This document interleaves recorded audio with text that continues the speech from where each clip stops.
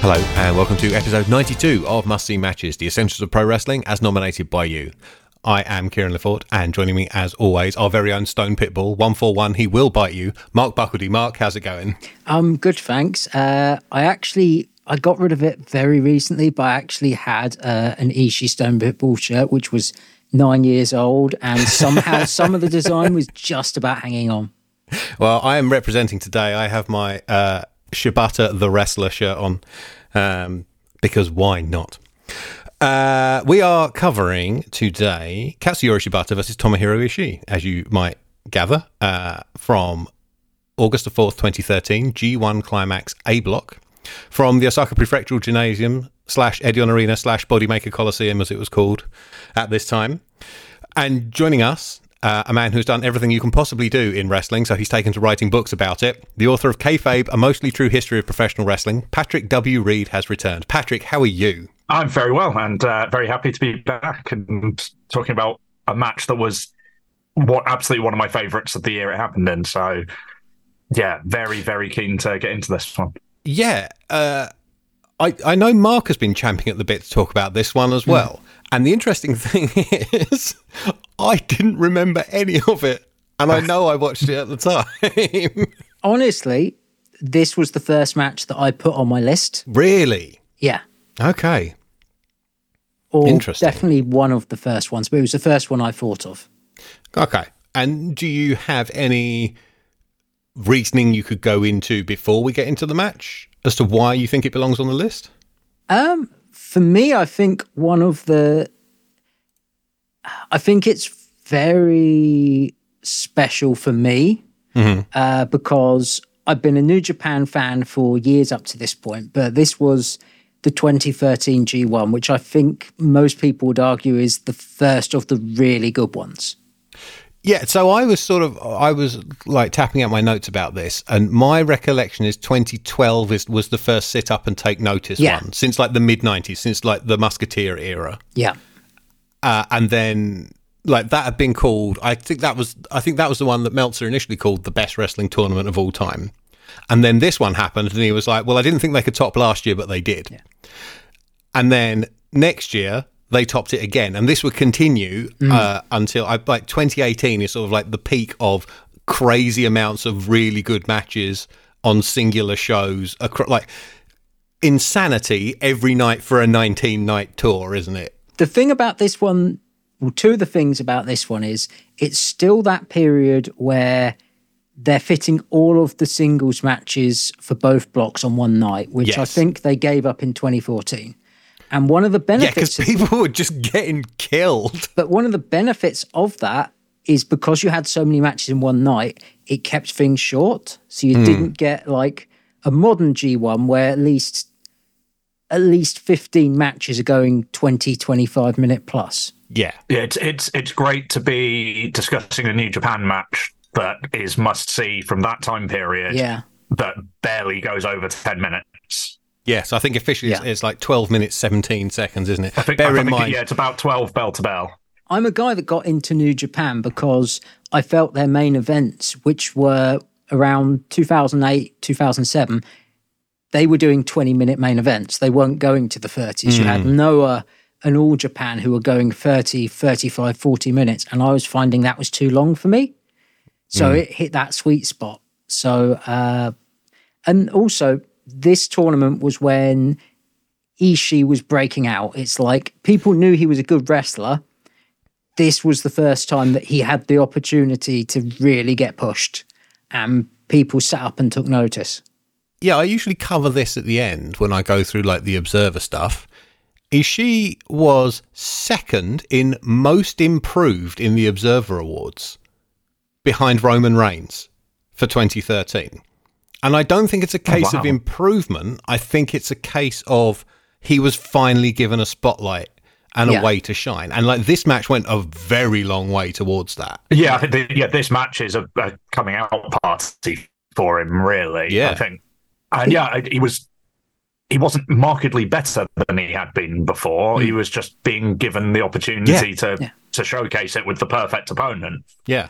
The other bit that really helped this tournament for Ishii is 2 days before this, he had a main event at Korakuen Hall against Hiroshi Tanahashi, which I also nominated. And that is one of my favorite singles underdog matches because it's a phenomenal story where Tanahashi leaned into the heel work.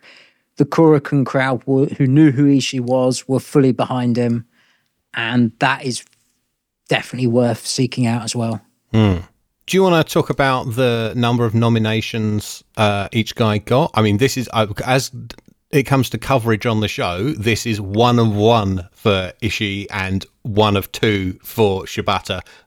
And we haven't got to the other one yet. I mean, the other one it's pretty high up there. Yeah, the other one is the number 2 match on the list. Yeah, with something like 27% of votes. Oh, I should say, this and the match we're going to talk about next week came joint 12th out of the 1,067 nominations we got. With, I call it the not quite 17%ers. They got 16.96% of nominations. Yeah.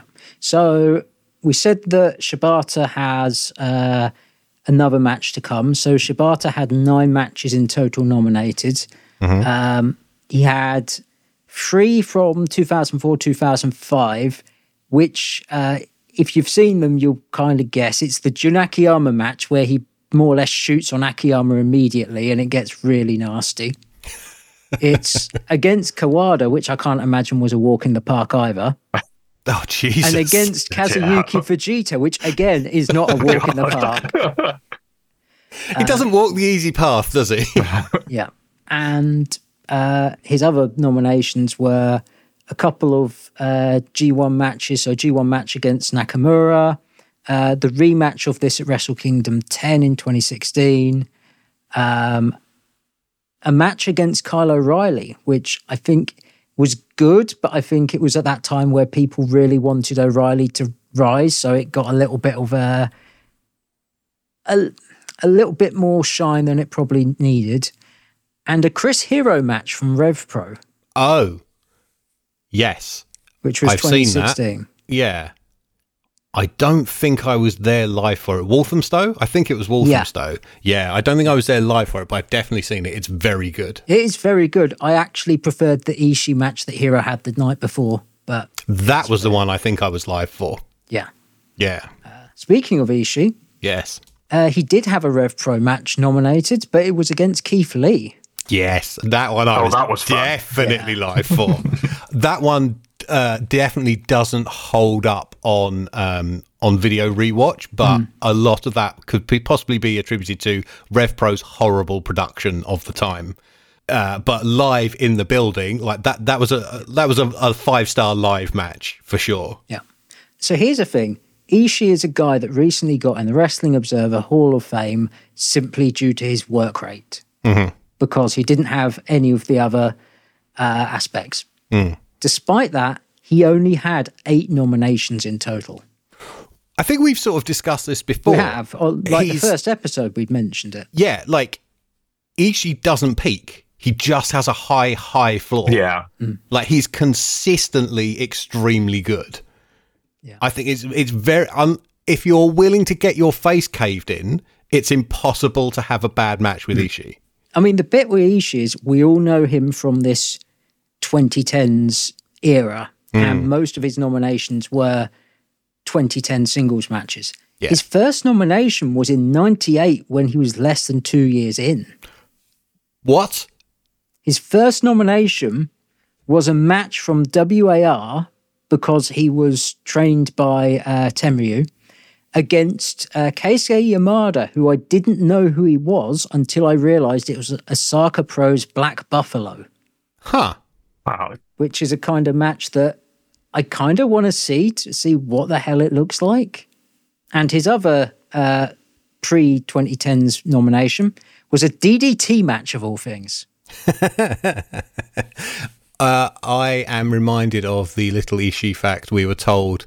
I cannot remember if it was on air or off, but the first time Toryumon did the 3-way trios match, it didn't get taped, so it never aired. One of the participants was Tomohiro Ishii. It's such a weird Like, you know how those matches go. It's like, I can kind of see Ishii working in that, but I really want to see it. Yeah, it's hard to picture, isn't it? Yeah, I wonder whose place he took, because I could see him as like doing the Power Junior thing, like a Shuji Kondo? Yeah, his name completely went out of my head for a second there. Yeah, Shuji Kondo. I have recently, I'll plug it now and I'll plug it at the end. I've recently set up an Instagram account where I'm putting up photos I have taken at wrestling shows over the years, just to kind of archive them and share them. It is Kieran is here too on Instagram, and I found a picture recently which will be going up. The first time I saw Tomohiro Ishii live, he had hair. Like an actual proper hairstyle. This would have been 2010. These two, this is their first ever singles match. Yes. They've only ever been in the ring against each other once before, and that was a tag match from December 2012. Right. I see. So Shibata has not long returned to New Japan after his departure some years previously. And I think people were, and that tag match perhaps piqued their interest in a singles match between these two. Yeah. They've only ever had 6 singles matches, including, as you said, running this back at the Dome. They do it again in the 2014 G1. In 2016, they rematch in this building. Yeah. This is the only one that Ishii wins. Shibata took all of the rest. Also, bear in mind, Ishii didn't join New Japan until after Shibata left. Right. Because Ishii came into New Japan following Riki Choshu, because after WAR folded, Ishii ended up under the wing of Riki Choshu. And then when Riki Choshu came back to New Japan, he brought Ishii with him. And when Choshu left, Ishii decided, I like getting paid regularly. Don't we all? These two are desperate to get at each other. Are we 100% sure they hadn't been slagging each other's mums in backstage interviews for the prior 6 months? Even before the bell rings is maybe my favourite part of this entire match. Because you have the referee, like, he's not making contact with them, but he looks like he's trying to hold them apart just from his stance in the middle of the ring. By using the force. And they're like sort of horses waiting to bolt. Yes. And the moment the bell rings, the referee has to scarper out of their way as they just charge at each other. But a phenomenal opening. And the crowd realised this like 5 seconds before the bell rings. The crowd knows it's like, oh, this is going to be fucking on. Yeah, 2 things. Ishii's legs are going like a dog having its belly rubbed. Like, he is like hopping up and down, and like his feet are pounding like he's Michael Flatley in his prime. And they don't charge at the sound of the bell. They charge at Marty Asami, the referee, giving the signal for the bell. So before there's even been the sound, they're running at each other. They charge, collide. Ishii goes down but pops straight back up, and they rapidly hammer each other with forearms. Shibata wins, sends Ishii into a corner, and just hits him right in the mouth with a flying kick. I had to watch this several times. Like, it's full contact. Ishii comes back with a corner-to-corner lariat, and then they slam into each other again mid-ring and just collapse. Forearm exchange, Ishii gets the better of, but when he tries a running attack, Shibata knocks him down with a kick that doesn't really hit him. So he chucks in a stomp and a forearm across the shoulders for good measure. And I kind of felt like the following 11 minutes of this match were trying to make up for that one missed kick. Like, they made sure every single other thing hit 100%. I think that he said that he misses the kick and then the stomp afterwards. There's so many bits of real nasty kind of follow through. I expect pretty much all from Shibata, but he'll hit a really nasty strike that takes Ishii down, and then just sort of knee him in the back of the head to follow it up, or just give him an extra kick for good measure. It's just constant. There's very little breathing room in this match. Yeah. Because any opening they get, they are just hitting each other. Yeah, there's not a lot of breathing room. The only downtime comes through exhaustion. Yeah. Later on. So Ishii comes back with a couple of chops and then he drops to a knee and gestures for Shibata to lay in a kick, which he does. Shibata then takes a knee and absorbs a chop, and we go back and forth like this for a couple of rounds. It continues when they get back up until Ishii sells a Shibata kick like he's having a heart attack. And Shibata, who's expecting a chop, realises and pounces on him. This is probably my favourite thing about Ishii, is that delayed sell. He'll take a ton of strikes and then his body gives up before his heart does, really. So he'll take one that he's desperately trying not to go down from, and it'll just crumple. And I don't think anyone does that better. And there's a lot of people on Twitter who don't really know what selling is, who'll complain about no selling on strike exchanges. And these two are selling throughout the whole match. They're just not selling the way that you might expect if you've only seen big TV American wrestling, where every sell has to be a bump, or every sell has to be immediate. It's that delayed reaction. Shibata does very well, but Ishii does better than anyone. They are professional fighters who don't want to show their weakness to their opponent. And they only crack when they have to. You know, when they really can't take it anymore. And then, like I said, Shibata, like a professional fighter, seizes an opening. So they're in the corner. Shibata is pounding in forearms, and Ishii is just screaming at him as he's getting hammered into the mat. And Asami has to step in. My next note just says, poor Tom takes the corner dropkick right in the temple. Oh, it's horrible. It's horrible. And slumps under the ropes in the corner. They cut to the crowd just in time to show a woman having trouble finding her seat, which cracked me up. One of the things about this match is the bit where they're both going down on one knee to invite the other one to strike. And you see things like this like the Sasaki versus Kobashi match is one of those where you can think of hundreds of imitations over the years. And what I love about the down on one knee bit is because that works perfectly for these two people, for these two characters. Shibata is the prick that is a little insecure and has to show how tough he is, especially because he's come back to the place where he left years ago. Ishii is the underdog who's like, no, I need this to be my time, and just is nothing but heart. And as people have said, he's the guy whose body gives up before his heart does. And this, for me, this is the ultimate pissing contest match. It's a dick measuring contest in wrestling form, basically. It's two guys that won't back down and just trying to prove how tough they are, to the extent where they're taking punishment that they know they shouldn't have to take because they just want to prove I'm tougher than the other guy. Completely. It's they're both the most stubborn wrestler you can think of in subtly different ways. So you have, as you said about Ishii, is on the way up and needs that statement win and needs to prove himself. Shibata, it's not just that he's coming back, it's that he was supposed to be the top guy. He was kind of the last bastion of Inokiism. And he's come back to a New Japan that's moved on past that and past him. He was supposed to be one of the chosen ones, like one of the new Musketeers alongside Tanahashi and Nakamura, wasn't he, before he left?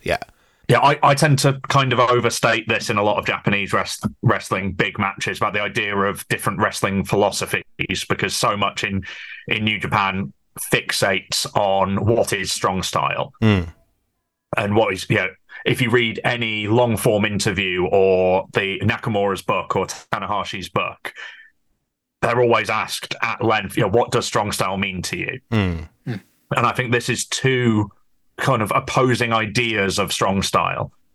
Shibata's is the hangover from Antonio Inoki of this is a martial art and it is better than all other martial arts, and I'm going out of my way to prove it.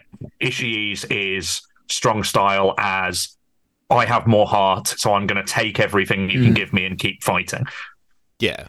And they are both, as I said, the word I used before was stubborn, and I think it's two people butting heads and almost trying to sort of fight through each other to prove that their version of this is better than the other. Yeah, I think the stubbornness is the thing they dislike about each other but do not recognise in themselves. Yep. Yes, yeah, I would agree with that. I'm mildly distracted because one of my neighbours is singing Untrained Melody really loudly. So when Ishii has walked around the ring and cleared out the cobwebs, he gets back in instantly into a snapmare and a spine kick. It's times like this I wish I understood Japanese, because he yells something at Shibata and just gets 3 in the chest for his trouble, each one of them knocking him flat. I'd say out of curiosity, I was taking some notes watching this, and that snapmare is around 4 minutes in. Oh yeah, and it's the first thing in this match that I would describe as a wrestling move. Yes. Yeah. So things which are moves rather than strikes. Yes. You know, if you're playing SmackDown on the PS1, you're pressing circle rather than X. Yeah. And it only exists just to set up the kick to the back. The snapmare is not there for anything else. Yes. And I counted, and there are, I would say, 10 moves in this match. Yes. Yeah. And you talk about the Shibata hits 3 standing kicks. He only hits 3 because he literally can't lift Ishii up for a 4th. Yes. So after the third one, Marty has to get in between them again and check on Ishii because his eyes are closed and he's gone dead weight when Shibata tries to pick him up. He falls over when trying to stand up and basically needs Shibata to drag him upright again. He roars in Shibata's face when he hits him with a running boot to the jaw, and then counters a second one with what I called a very Steiner-like power slam. Like his hands aren't quite in the right position, and they go over it like sort of diagonally rather than horizontally. Gets the job done. Now Shibata is on his knees, and it's Ishii's turn to lay in the chest kicks. Oh, how the indestructible Japanese tables have turned. Shibata also roars defiantly and gets back to his feet in time to get knocked flat by a spinning heel kick right to the face. And Patrick, you made a video game reference a second ago. This is the spinning heel kick out of the Aki games. This is the side of the foot right in the face. Yeah. Ishii with the brainbuster, and I think the first cover at around 5 minutes. Yeah. It is. Yeah. Again, I did the same thing of counting how many covers there are in this match.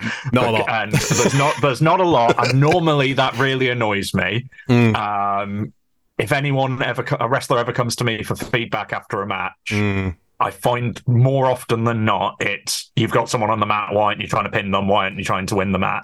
Yes. There's one of the things I've always I remember hearing Lance Storm saying, it's like, he is on the mat. Why are you picking him up?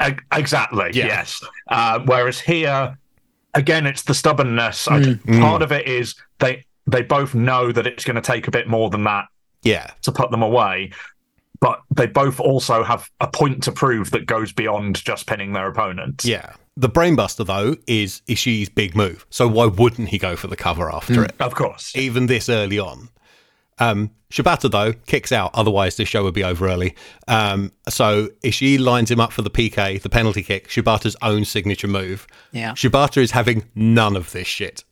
He catches the foot and he holds onto it as he stands up and uses the leg to pull Ishii into a beefy lariat. Ishii's big move. The bit I love about this, and my favourite spot of the entire match, is Shibata sells the shit out of his arm that he's hit the lariat with, because he's essentially hit the human equivalent of a fridge. Yes, exactly. No, I couldn't remember if anything came out about it, but I was genuinely worried watching this for the first time that, oh God, was there an injury here? That I forgot about. It didn't look like wrestling selling the way that he's kind of cradling the arm afterwards. Yes, you might have seen a high-profile wrestler cradling his arm towards the end of the Royal Rumble earlier on this week. That might be why it was fresh in my mind. If you're counting wrestling moves, take a shot. Shibata clamps on a Boston Crab, but Ishii makes it to the ropes as the crowd starts chanting his name. Another shot as Shibata switches to an STF, and at this point I noticed 2 things outside the ring. 1, The cameraman, who is carrying around the big 3D camera that New Japan were messing about with around this time, it basically looks like a laser cannon out of Halo on his shoulder. And 2, the bloke in the front row taking or making a phone call on his massive flip phone in the middle of this match. I hope it was like the old, call your friends, they need to see this. And he was like, these two fuckers are beating the shit out of each other right in front of me. Not just like, yeah, don't worry, Toshi, I'll be in the office in the morning. See, I couldn't look at the crowd because I was too distracted by kind of crew and young lions all lined up the aisle, up the ramp, all facing left or right, none of them looking at the ring. Yeah, that's a common thing at big Japanese shows. It'll be them or it'll be police officers, and they'll all be facing the crowd. So, like, you can hear an incredible match going on, I imagine, if you're them, but you're not allowed to watch it. Also, it's not just the moves that are stiff, because this STF, like, Ishii's nose is just crumpling because it's so tight over the nose. You can see creases in it. Ishii again gets to the ropes, but staggers up into a German suplex. Shibata takes it and comes back with one of his own, but runs into a lariat so loud, so sudden, and so violent, I burst out laughing on both of my viewings. It was the only response my body could make. It's not just the noise and the suddenness, it's the sheer amount of titty mist that just sprays into the air. Yep, I'm glad we're getting that phrase out there. I'm sorry, I've got to get this phrase out. Of course. It's becoming one of the hallmarks of the show. They stagger back up, and Ishii just juts out his jaw, patting the side of it to signal that he wants to take a shot. And they trade a few until Ishii starts doing the rapid elbow bats. And we can add this to the list of things that Katsuyori Shibata is having none of, as he responds with this elbow to the point of the jaw and a kick across the chest that floors Ishii, and he goes for the cover. And Ishii kicks out as Marty Asami's hand hits the mat for 1. Shibata thinks the PK will finish it, but Ishii pops up and smashes him with another titty miss lariat that puts Shibata down on the back of his head. Like, every one of the lariats in this match, he manages to take by somehow, I know how, it's a big thick arm across it, having his chest stay exactly level and his feet going all the way up until they're above his head, and then he just drops onto the back of his head. This happens 3 or 4 times. Ishii follows up with a jackknife press, but somewhat predictably, Shibata is also out at 1. This is where I noticed play-by-play man Shinpei Nagami going fucking mental on the headset. He was losing his mind. If we're keeping track, Lado is still on the phone in the front row. They crawl at each other and throw more forearms, and then back on their feet, Shibata has the advantage, but Ishii is just yelling at him every time he gets hit with a forearm, sort of unable to respond physically, until he finds a headbutt somewhere inside him. And this is not a Minoru Suzuki hold the hair headbutt. Oh, no. No. This is the forehead on forehead. That would not do his opponent so well in the other match we need to discuss in a few weeks. Those headbutts are the only thing I hate about this match, really. Yeah. And I'm glad that Shibata seems to be okay now, because it was the one thing that I think prevented the other match that you're going to have to talk about being one of my favourite matches ever. And yeah, I like my wrestling stiff and hard hitting, and I think there's something. I said the reaction that you had of just involuntarily laughing out loud, at the severity of a strike, because it is absolutely ridiculous. It's an absurd thing to do with your body. Yeah. And there's no better reaction than that for me. And I actually watched this match for the first time with a group of, sort of, I would say, casual fan friends. They'd never have watched any Japanese stuff before, on a playlist at flat warming when I just moved into my new flat. Uh-huh. And this was just on in the background, and it was the match that made everyone sort of stop having their conversations and turn and watch it. It's the I thought this was all fake match, isn't it? Completely. And there were people who had watched WWF during the Attitude Era, one who watched a bit of TNA, that sort of level of fandom. And it went from reactions of, oh, God, to by the end of it, just joyous laughing and applauding at the escalation of it. Yeah. And the headbutt's the only thing that drags it back down to, oh, no, this is actually quite unpleasant. But do you think that is linked to the memory of the Shibata-Okada match? And knowing what those headbutts will be later on? Definitely in part. We're not yet at they stole Shibata's brain. But there was discourse about them before Shibata's injury. It was already seen as kind of unnecessary. Yes, and it was more Ishii doing them on the regular than Shibata was. Like, they became a feature of his matches. During the pandemic, I watched every single Shibata singles match that was on the New Japan World, the good version, not the currently dodgy version. And he did headbutts a lot less than people actually think he did headbutts. Yeah, and I think him returning almost full time, like to the degree he has been, like think of the amount of times we have seen Katsuyori Shibata on AEW TV. That's mad, considering how he went out in 2017, and him coming back with that regularity and being able to pass whatever physicals their weirdo Mark Doctor at ringside puts them through, has made it a lot easier for me to watch his older matches where things like this happen.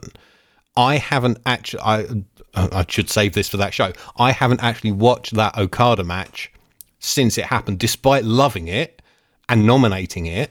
I haven't watched it since it happened, simply because I haven't felt comfortable to do so because of the head injury, the brain injury. Yeah, I'm exactly the same. And to do the Mick Foley thing of cheap plug of I've written a book, I talk about that match in my chapter on Japanese wrestling and mixed martial arts, because with reference to the point I made earlier about different philosophies of wrestling in Japan, I saw Okada and Shibata as, if New Japan had booked that as its season finale and then never run a show again, that would be the perfect ending to the story of New Japan figuring out what its style of wrestling was.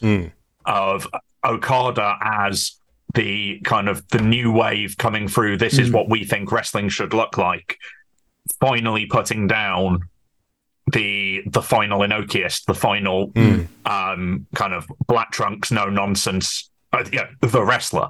Yes. So, after that diversion, Ishii hooks for the brainbuster, but to contribute to our conversation, Shibata powers out and, holding Ishii's wrist so he can't defend himself, just smashes their foreheads together, and they just collapse to the mat. It's not ironic. It's fitting that Marty Asami is the referee, because the last match we had with Shoot Headbutts, Marty Asami was also the referee. Do you think he's the agent as well, and he tells him to do it? Do you think he's just a bit of a sick bastard? I can't say one way or t'other. Yeah. The phone call is over, so I guess these two maniacs trying to kill each other finally has this man's attention. They are back up at 8, and Shibata tries a new tactic. Either choke Ishii out or squeeze his neck until his head pops off and win by actual murder. I love when Shibata goes for the sleeper. I love that he decides, fuck subtlety, I'm just going to have my arms spread so everyone knows what I'm going for. Yeah, play to Rose Ed. Ishii sells this by foaming at the mouth. Yeah. Fantastic job. I think it's gross, but sure. I agree with both of you. Yeah, fine, fair enough. It's disgusting, but it's convincing. Yeah. He gets a hand on the ropes, gets kicked in the chest, hits an enziguri, takes a knee drop to the back of the head while seated, takes another kick that bounces him across the ring. He looks like if you were to drop a watermelon and helplessly watch it roll away down the street in front of you on this bump. He then comes back with another lariat. Shibata kicks out at 1, another lariat, Shibata kicks out at 2, vertical drop brainbuster, Shibata does not kick out before 3. I love how scrappy that finishing stretch is. It's perfectly logical, it's great, it's well timed, but it's got this sense of realism and just going for opportunities. It's the stubbornness that Patrick talked about. Yeah. Like, neither one is willing to give up. Like, they both know it's coming to an end, but neither one wants to be the one that goes down. So, seeing as you've been waiting and itching to talk about this, Mark, what do you think? Do you? I'm going to take a wild swing and guess it is still a must-see match. Yeah. I think you described, I can't remember which match it was. You've described a match earlier on in the run as being not designed for taking a notes watch, and you kind of hated watching it doing your notes watch. Funnily enough, I've made exactly the same note for this, yes. Yeah, because this is a match that just needs to flow. Yeah. I mean, this is one of my favourite matches of all time. It's one of the ones that immediately jumps to mind. When I did my first rewatch, I legitimately punched the air to the extent where my arm was a little bit sore and my pulse was legitimately racing. It just... Marcus torn his tricep and will not be appearing at WrestleMania. I'm so sorry. This is my wrestling comfort food. It's pure junk food for me. I know that... Men hurting each other really badly makes Mark super happy. And I think this is one of those matches where if I watch this match and I don't feel anything, I think it's one of those signs I'm done with watching wrestling. Yeah. Just because, and it's that personal connection, because 2013 is where I was really in this is my shit, this is the stuff. Like, the next year, I was at the G1. The next year, I actually got 5 friends from three different countries to go with me and stay in an Airbnb that was a hell of a lot smaller than we thought it was on the photos, and only had one DVD, which was Avatar, which is... so we went to the G1. Joke is, it's the best of Al Snow. It was a G1 during a typhoon, the final. Oh, is that the one they did at the Seibu Dome? Yes. And almost nobody went. There's like a 30,000 seat building and almost nobody went because of the weather. Yep, and the best bit is, Pete, what you couldn't see was the rain was actually coming in sideways because it's not a full dome. Yeah. So you have one section where they were all sitting with their umbrellas and their Macintosh, and there was an empty block of seats right in front of them. It's like, well, I didn't pay for those tickets, so I'm not going to get out of the rain. Yeah. But this is, I mean, you can call this dumb jock wrestling. You can call it dudes rock wrestling.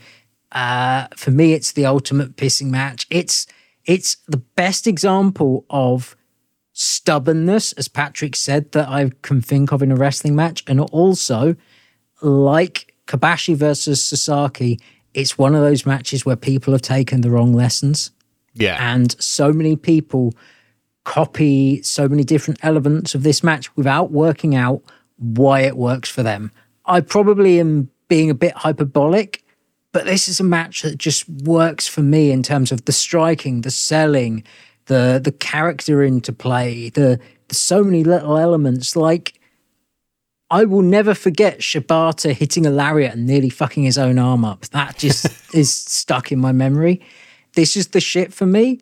And also, the thing that people forget about this G1, Ishii only won 2 matches in this G1. People don't remember that. They remember this match against Shibata and they remember him beating Tanahashi. So they remember the ones he won. They remember the ones he won. Patrick, how about you? I agree with so much of what Mark said. For the type of wrestling it is, I think it's as close to perfect as wrestling gets, really. I don't think anyone has done this genre of match as well as, including Shibata and Ishii in subsequent matches. I don't think they ever got it as right as they did this time. And as Mark said, there are so many bits of this match and ideas in this match that you've seen 1,000 times that never work. We've seen the exaggerated your turn, my turn strike exchanges before.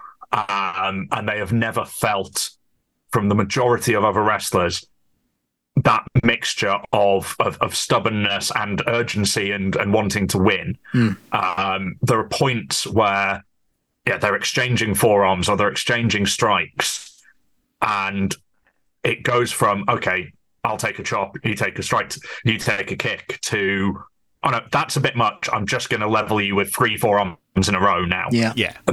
There is still, in amongst the dick measuring, there's still a will to win and remembering this is a real fight. And actually, you're a bit of an idiot for giving me an opening to just hit you in the face a few times there. Yeah, if you're going to offer me a free shot, I am going to take it.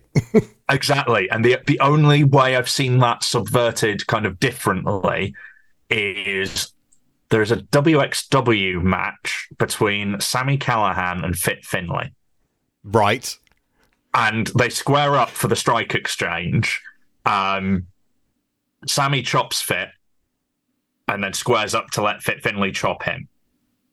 Fit chops him in the chest, squares up, and as Sammy's pulling his hand back for a chop, Fit just kicks him in the knee to take him out, because why would Fit Finlay wait to take a chop from you?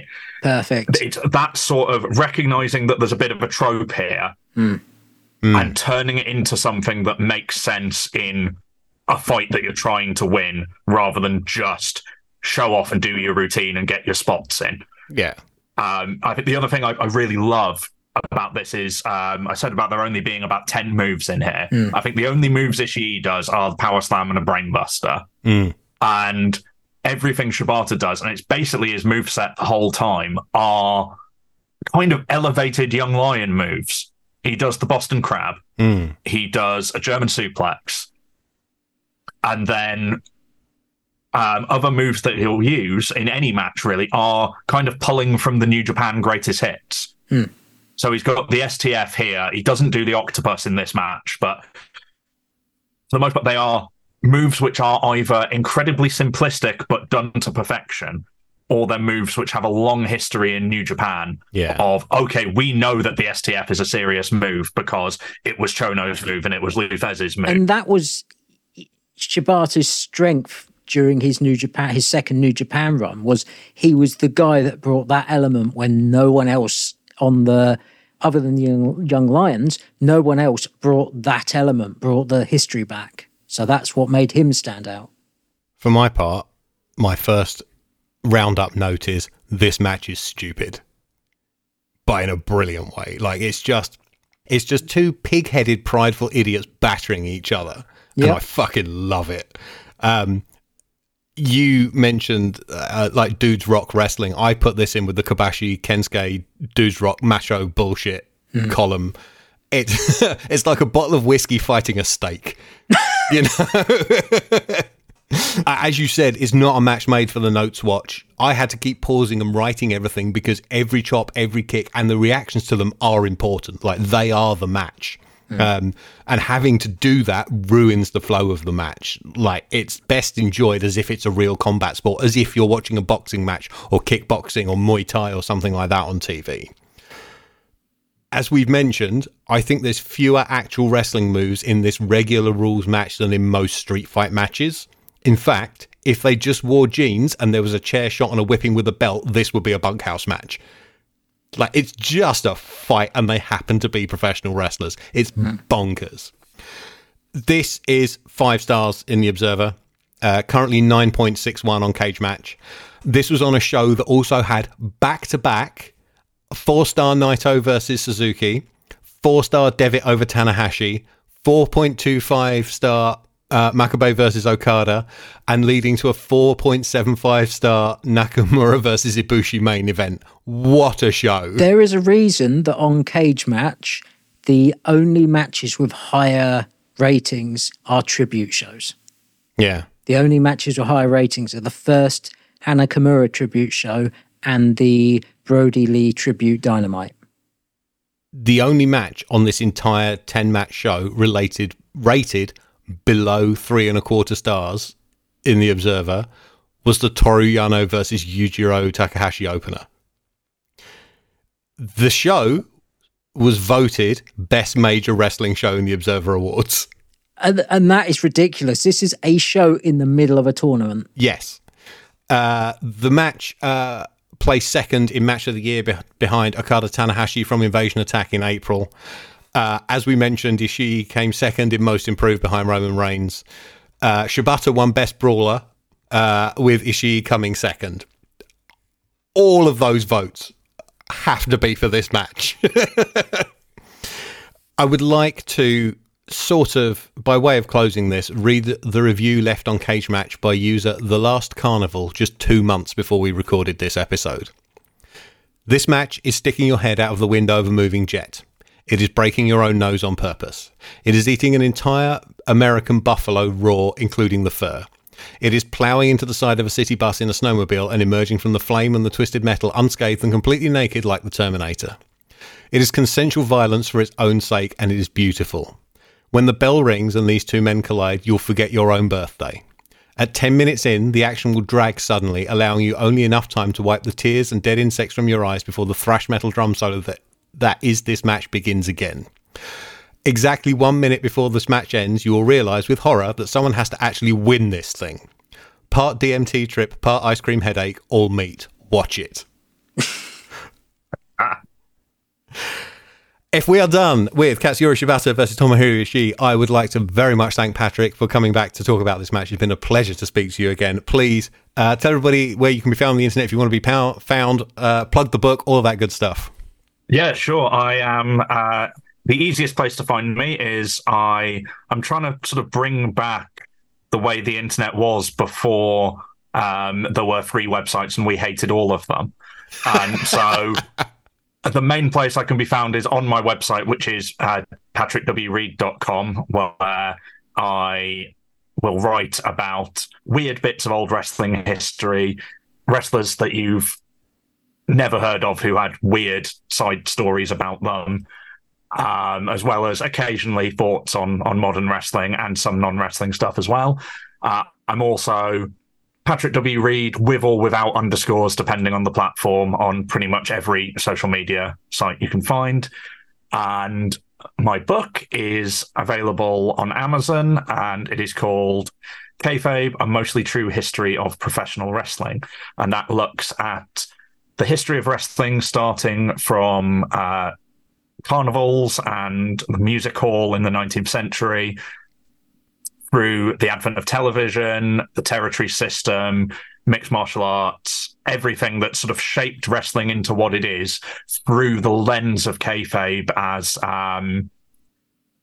a means of exploring how wrestling is a balance between sport and entertainment and real and fake, and how there's never really been a time that it's been anything else.